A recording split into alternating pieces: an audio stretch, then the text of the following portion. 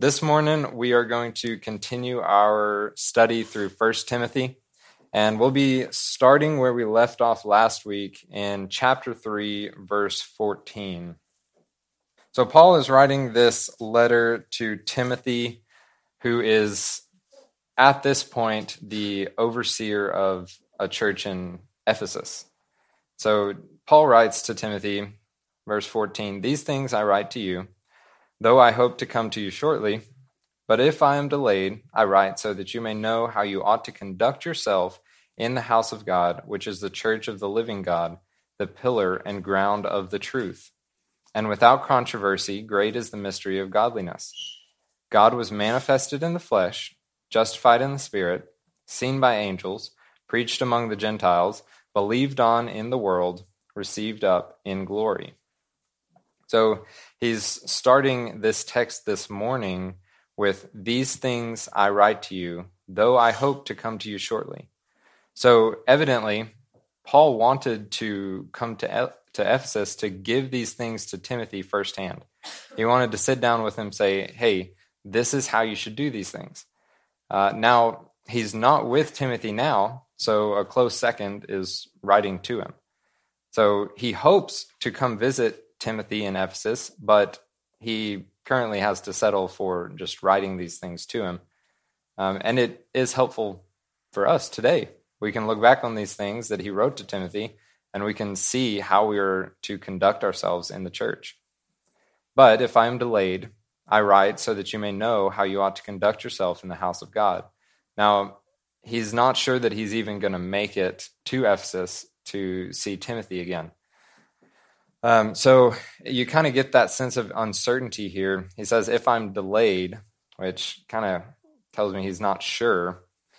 But he wanted Timothy to really know how to lead these people in the church, how to serve them well until he got there to be with him. And at which time, Paul was planning on taking over leadership from Timothy. But if Paul never came, then Timothy was kind of a perpetual leader in that position. He says, "I write so that you may know how you ought to conduct yourself in the house of God."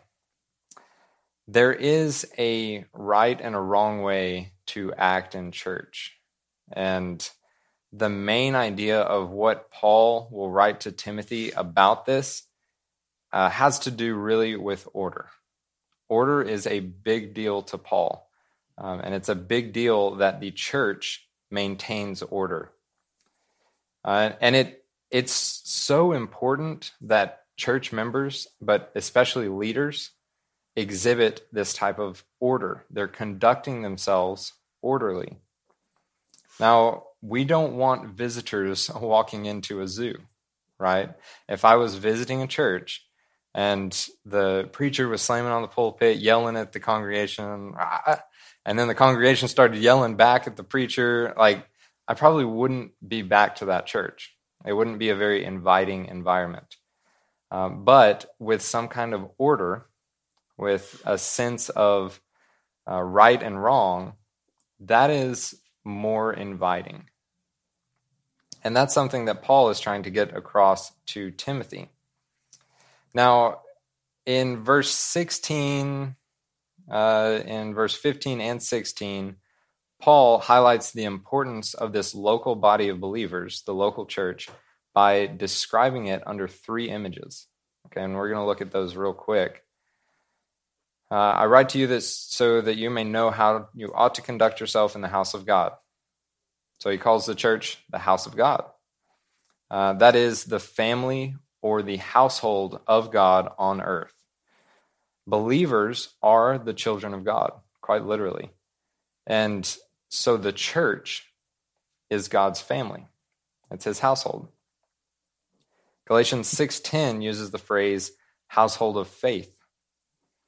And this insinuates that we all belong under the same roof, in the same household, under this common faith that we all share. And Ephesians 2:19 speaks of believers as members of the household of God. Again, it's the same idea. We are all family members under this one roof. And these are just a couple of verses that kind of highlight that term, the house of God, but it's supported all throughout Scripture. And you can see that we are children of God and co-heirs with Christ. So we are literally in this together as a little church family. And Paul wrote this epistle to instruct people how to live as members of this family. He says then, the house of God, which is the church of the living God, the pillar and ground of the truth. So now he goes into this architectural language. He talks about pillars, a ground of truth. Now, these people in Ephesus would have been very familiar with the idea of a pillar. If you remember Diana of the Ephesians, there would have been a prominently displayed temple in the middle of the city to Diana. And no doubt at this time they would have been building these giant pillars in the front of this temple. So they would have been very well acquainted with the fact that a pillar was very necessary to hold up structures. If you're going to build something, you need a type of support for it. Okay? And the local church is very similar to this in that the network of local churches make up the universal church. So you have this string of pillars all the way around this temple holding it up. Well, the local church functions much in the same way. And by themselves, these little local churches are fairly insignificant. But together, they make up the body of Christ. And a pillar really doesn't serve any purpose besides holding something up, maybe to be decorative in some cases. But a pillar without anything to hold up is really not much good. But together, all these little local congregations bear the name of Christ on the earth. And that is really the main idea here. It is the pillar and the ground of truth. It's the local church's charge, our duty, our responsibility to preserve, preach, and practice the truth that was once and for all delivered to the saints. Verse 16, he says, "And without controversy, great is the mystery of godliness." And then he goes into a little piece which seems like it could have been a hymn from the early church. They would have sung this as a type of hymn. He says, "God was manifested in the flesh, justified in the spirit, seen by angels, preached among the Gentiles, believed on in the world, and received up in glory." Core tenets of our faith. This is what we believe. And it's very succinctly put here. So this last little verse, verse 16, is really talking about the church as the body of Christ and as a continuation of Christ's earthly ministry. It says God was manifested in the flesh. Jesus literally came to the earth in human form. He walked among us and he ministered to them. That was his earthly ministry. He came, he died on the cross, he rose, and then he ascended back to heaven. And that is what we place our faith in as believers in Jesus Christ. Now, the church only came to be once Jesus was taken out of the earth. So Jesus was taken out, and then the church was placed on the earth to continue that ministry, to continue gathering the fullness of the Gentiles and the Jews. So the church is the body of Christ. It is the continuation of Christ's work on the earth. So in 1 Corinthians 12:12, Paul also speaks of the church as the body of Christ, and he puts it very plainly. He says, "For as the body is one and has many members, but all the members of that one body, being many, are one body, so also is Christ." So each one of us is a member of the body, which is the local church. And all of the local churches are of the body of the universal church. And so we see these puzzles kind of fitting together to give us this bigger picture. And we're going to we probably won't get all the way through chapter 4, but we're going to dive into it.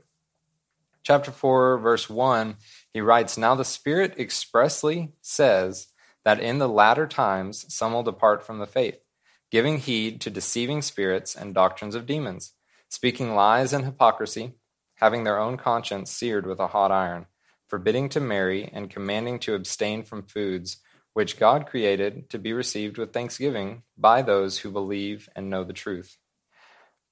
For every creature of God is good, and nothing is to be refused if it is received with thanksgiving, for it is sanctified by the word of God and prayer."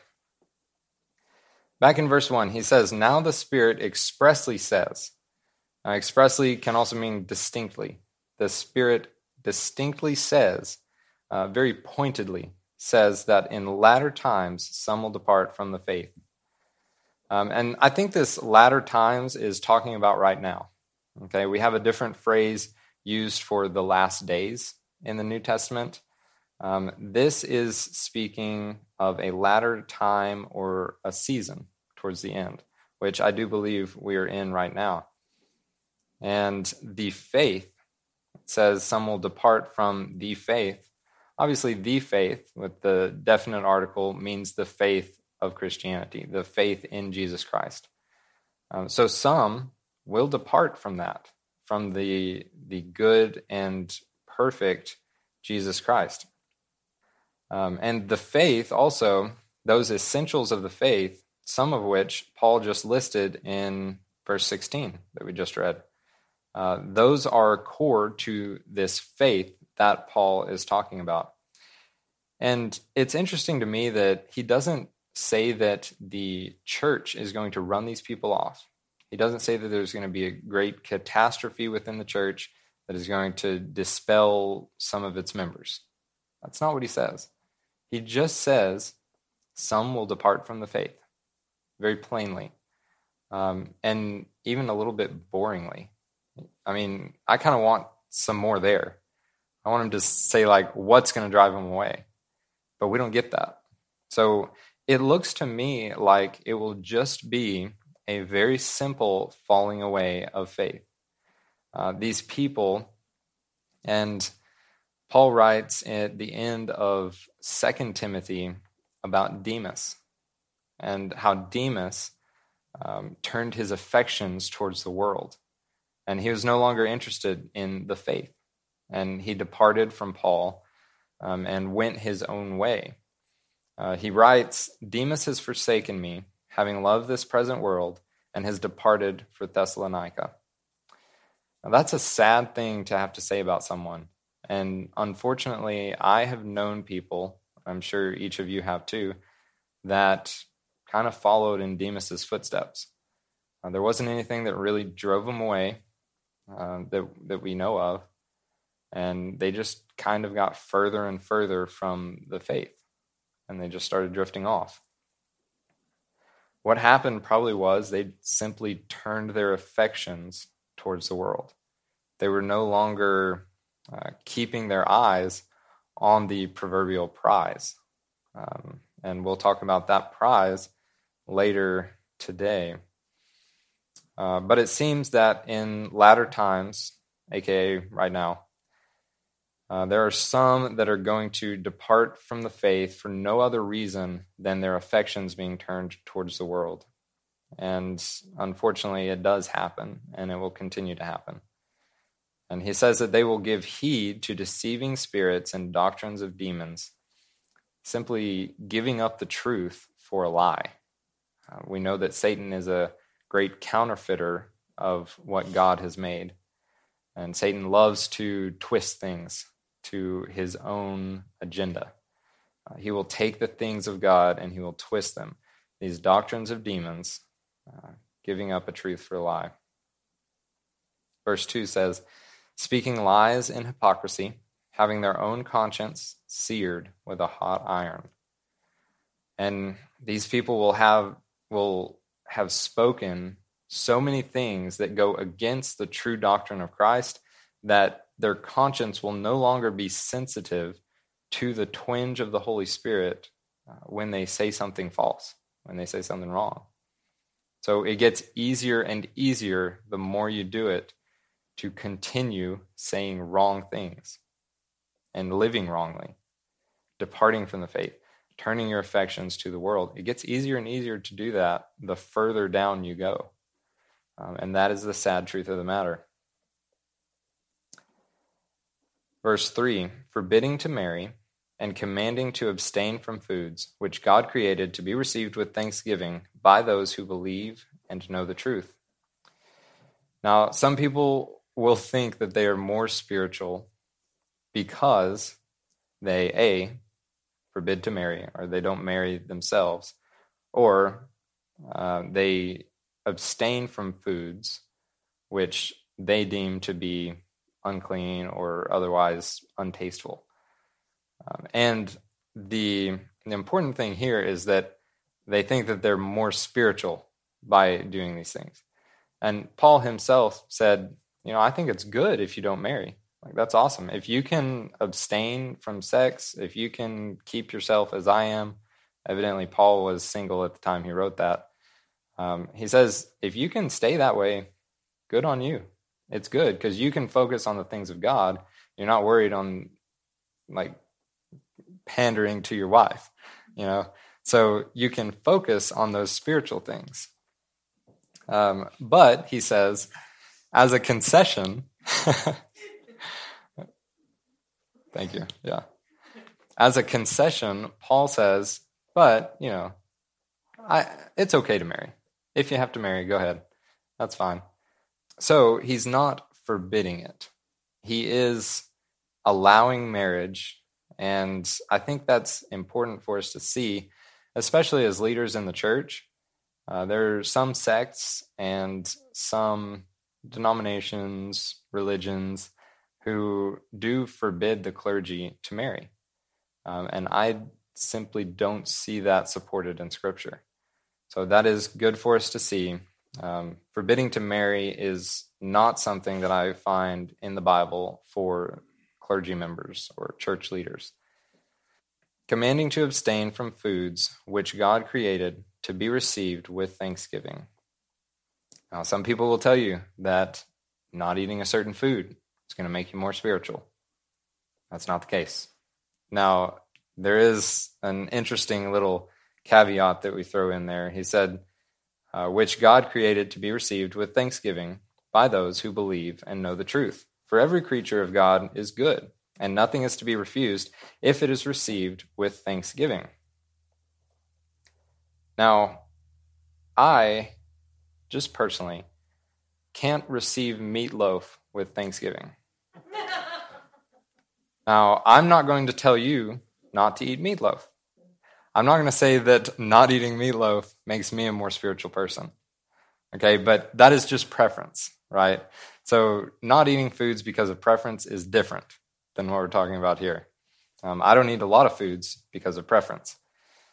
But yes, if you can receive it with thanksgiving, it's good. For it is sanctified by the word of God and prayer. Now, one thing that Summer and I like to do is just pray before we eat, pray before a meal. And I think that's an awesome thing to do. And I definitely wouldn't say that it makes us more spiritual or any better of Christians than anyone else. But it is helpful for keeping our minds focused on the eternal things. Because before we satisfy the flesh by eating, we satisfy our spiritual need, which is for God. So we have this communion with Him throughout the day, and in turn, it brings us closer together as well. So I think that is an awesome practice and something we try to stick to. For it is sanctified by the word of God and prayer.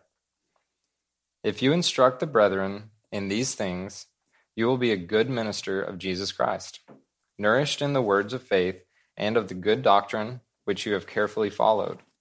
But reject profane and old wives' fables, and exercise yourself toward godliness.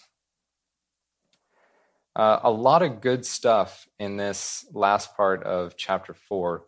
He says, if you instruct the brethren in these things, and these things would refer to what he's mentioned before this point, specifically the centrality of the person and the work of Jesus Christ, and the importance of keeping that doctrine of Jesus Christ front and center in the church.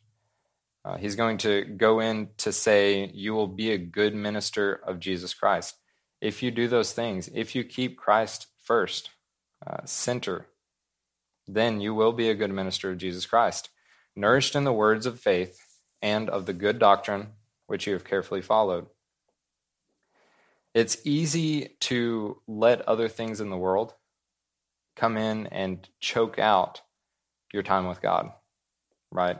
And as a church leader, it's even more important that you maintain that time with God, your personal quiet time, time reading the Word, time in prayer, because you are pouring out to people as you minister to them, as you lead them.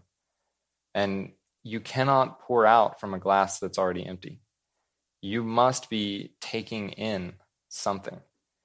You have to feed yourself before you can feed someone else. I bet most of you have ridden on a plane. Hands? We got a lot of plane riders. What did they tell you about that little gas mask, a little oxygen mask, when you take off?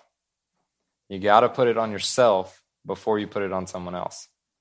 Because if you pass out and your kid's sitting there needing oxygen, you're going to be of no help to them if you're already passed out. You got to stick that thing on your face first. You got to make sure that you're living, you're breathing, and you are nourished with that oxygen. Then you can turn to your kid and put the mask on your kid. But you got to be alive to help them stay alive, right? It's the same thing here. He says, nourished in the words of faith and of the good doctrine which you have carefully followed. So he wants Timothy to stay in the word. He wants him to be nourished as a church leader so that he can pour that out to his congregation, to the people in his church. Now, we'll get to the physical exercise in just a second, but along those same lines, I don't want my coach, a coach in any sport, to be morbidly obese on the sideline yelling at me to run faster. That doesn't make me want to do that for him. He can be yelling at me all he wants, and that's going to go in one ear, right out the other, because he doesn't demonstrate to me the things that he's telling me to do. And I know that there's a lot of great coaches who are larger than average.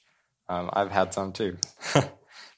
But generally, you want to be able to demonstrate something before you tell other people to do it.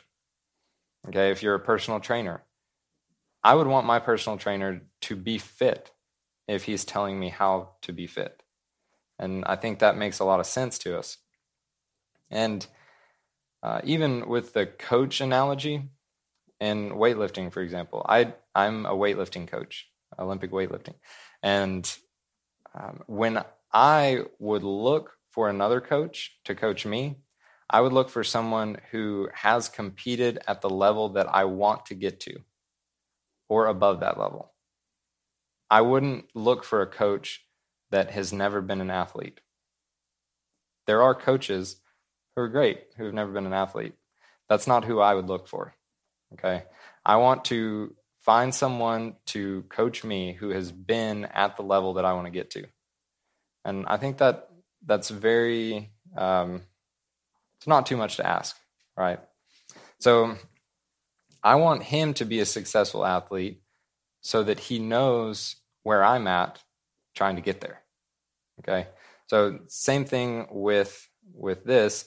We want our leaders, Paul wanted Timothy to be nourished, to practice the things that he preaches, nourished in the words of faith and of the good doctrine which you have carefully followed. But reject profane and old wives' fables, and exercise yourself toward godliness. Now, this kind of fringe stuff tends to flourish in the church. It's like the Ripleys of Christian world. That stuff that you can't hardly believe. Ripley's Believe It or Not, Christian edition. So Paul is instructing Timothy to refrain from these things, reject these things, and stay in the center of the truth, Jesus Christ. Reject the weird, strange, otherworldly nonsense and stay centered. And that is Paul's exhortation to this young leader here. He says, but reject profane and old wives' fables. And just a quick aside, this is not a dig against old wives. I know some of you have old wives, and they have old husbands, so that's okay. Old wives' fables, and exercise yourself toward godliness. For bodily exercise profits a little, but godliness is profitable for all things, having promise of the life that now is, and of that which is to come. But exercise yourself toward godliness. So instead of chasing after those fringe things, chase after or pursue godliness. And godliness comes from two words, God likeness. We want to be like God in these things. It is interesting to me that you don't find the word godliness in the New Testament until you get to 1 Timothy. And then you see it 8 times in 1 Timothy and several more times in 2 Timothy and Titus. So Paul really wanted to impress on Timothy this idea of godliness. It is important for someone who's going to be teaching others to practice what they preach, practice what they teach. We absolutely must represent Christ well. For bodily exercise profits a little. Now, no one is telling you that exercise is bad for you. In fact, many people say that exercise is good for you. I would agree with that. Cardiovascular exercise can increase longevity and just make you a healthier person. Strength training can make you more resilient to falls, things like that as you get older. It's just going to bolster you up. So Paul's not even saying don't exercise. He's saying exercise is good, but it has limitations. It only benefits you in this life, and it only benefits you a little. But he does say bodily exercise profits a little, but godliness is profitable for all things, having promise of the life that now is and of that which is to come. So godliness is this exercise as well. It's not a physical exercise. Sometimes it can seem like it, but it's a spiritual exercise, and it builds character, striving for godliness. Now, what happens when you work out? You strain, you build muscle. We have this thing called progressive overload. Okay, I'm going into my little coaching deal now. Progressive overload is just the increasing resistance on a muscle.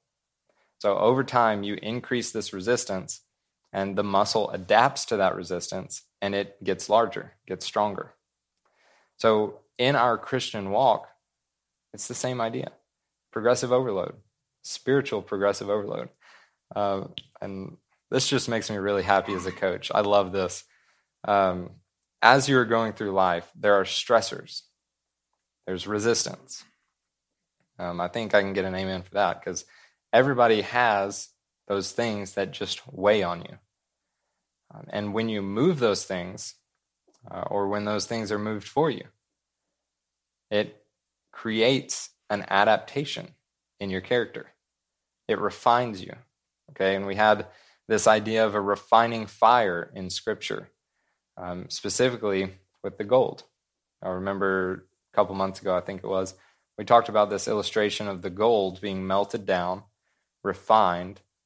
The impurities rise to the top. You can scoop the impurities off. They're easy to get to since the gold's been melted. And then you have a more refined product at the end of that process. Well, that's like our sanctification. We're becoming more and more like Christ on the earth. Now, when these stressors are applied to the muscle and it adapts, we call that process hypertrophy. It's the growth of your muscle cells. Okay, hypertrophy is just the growth of cells. So when we have this pressure, this weight applied to us in general life, we see that adaptation of our character.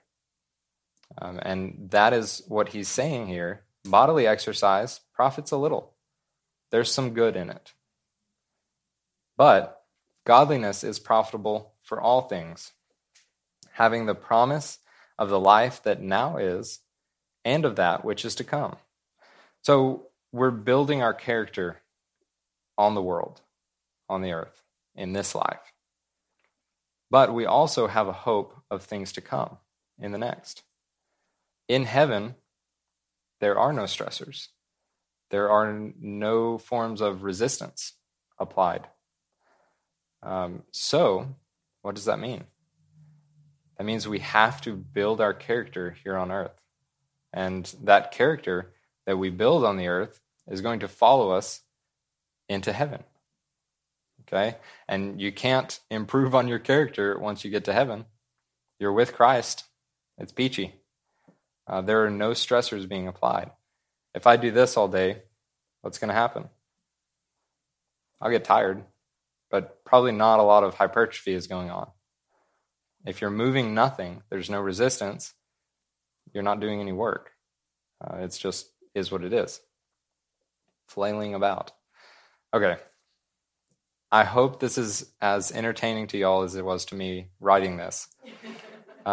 This is a line from a Christian hip-hop song, and it's supposed to be taken fairly lightheartedly. This song takes some liberty in the illustrations that it uses. It says, "What about life beyond this place? Are you lifting spiritual weights and pumping up faith? In prayer, do you do sets? In church, do you do reps to build righteous, massive biceps and pecs?" And if you just have to listen to that song after service, come talk to me. I'll tell you what song it is and who sings it. But I thought that was a very apt illustration of what we're talking about this morning, and it's got a good beat to it, so that's exciting too.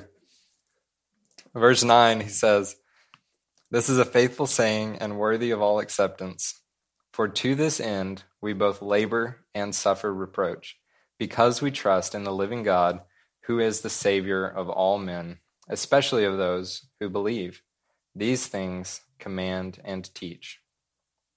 So we see this phrase come up again. This is a faithful saying and worthy of all acceptance. We saw that once before in chapter 1, verse 15. He used the same phrase. This time, it is in reference to what he just said about the promise attached to godliness, namely that it is profitable for all things. He's saying that is true, and that is worthy of all acceptance. He says, "For to this end, we both labor and suffer reproach." Now, the end he's talking about is godliness. To this end, to godliness, we labor and suffer reproach. Now, the oldest manuscripts here read strive instead of suffer reproach, but it's the same idea. Because we have rested and do rest our hope in the one living God, he is the source of our life, who is the Savior of all men, especially to those who believe. These things command and teach. Now, he says that Jesus is the Savior of all men, especially of those who believe. Now, that may seem confusing on the surface. It's not as confusing as it looks. Okay? This is not saying that everyone is saved. That's very important. You are saved if you believe that Jesus is the Son of God, that he died, he rose again, and he is the propitiation for your sins. That is how you are saved, if you believe that. However, in 1 Timothy 2:4, Paul writes that God desires all men to be saved and to come to the knowledge of the truth. We know that Jesus came to the earth to die for all men, because it is the Father's will that all should be saved, that all should repent.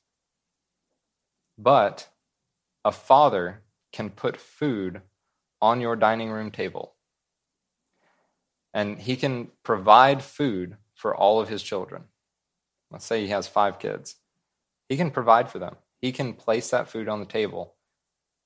But that food is not going to do anything for those kids unless they take it and they eat it. Now, once you take the food and eat it, it becomes effectual for you. That food is now in your system. It can be digested and used. It's the same way. The Father, God the Father, has provided this sacrifice for us, for all men. He has died for all men. That does not mean that all men will reach out and partake of that sacrifice. You have to each individually accept that gift that he's made available to you. It's been placed on your dinner table. All you have to do is eat it. Just like and I love this example, I use it all the time, but it's just like the Israelites who, when they were going through the Passover time, they had to slaughter the lamb and apply the blood to their doorposts. Okay, it wasn't enough for them to believe that the blood of that lamb, when applied to the doorposts, would be effectual for saving their firstborn. Now, they had to believe that, but then they had to actually apply the blood to their home. And it's the same way with Christians, with people. We have to apply the blood of Jesus Christ to our own lives. Now, we have to believe that it's effectual, yes. And then we have to apply it. We have to reach out, take that bread, the bread of life, and take it for ourselves. Who is the Savior of all men, especially of those who believe. Now, when you take that sacrifice, when you make it your own, you ask Jesus to literally be the Lord of your life. You are saved. You're sealed. And Jesus Christ is your Savior. And especially for you, because you've accepted that gift. Because he is now effectually the Savior and Lord of your life. Paul says, these things command and teach. That is the core of what we believe as Christians. And many things surrounding that are good things. But this is the core. These are the tenets of what we believe. Christ, the Son of God, coming to the earth, dying, rising, effectual for all men, to commune again with the Father. After we had been separated from him in the garden, when Adam and Eve sinned, man fell, became sinful. God has now redeemed us. And we get to live in this little blip of history where we get to experience what Christ has already done for us. Those in the Old Testament looked forward to what Christ would do, but we get to experience the fullness of joy in knowing what Christ has already done for us. And that is a wonderful thing to be a part of. And these things we will command and teach. And we are going to stop there in chapter 4 this morning. We'll finish up next week, Lord willing, and break into chapter 5. Let's close this morning in a word of prayer.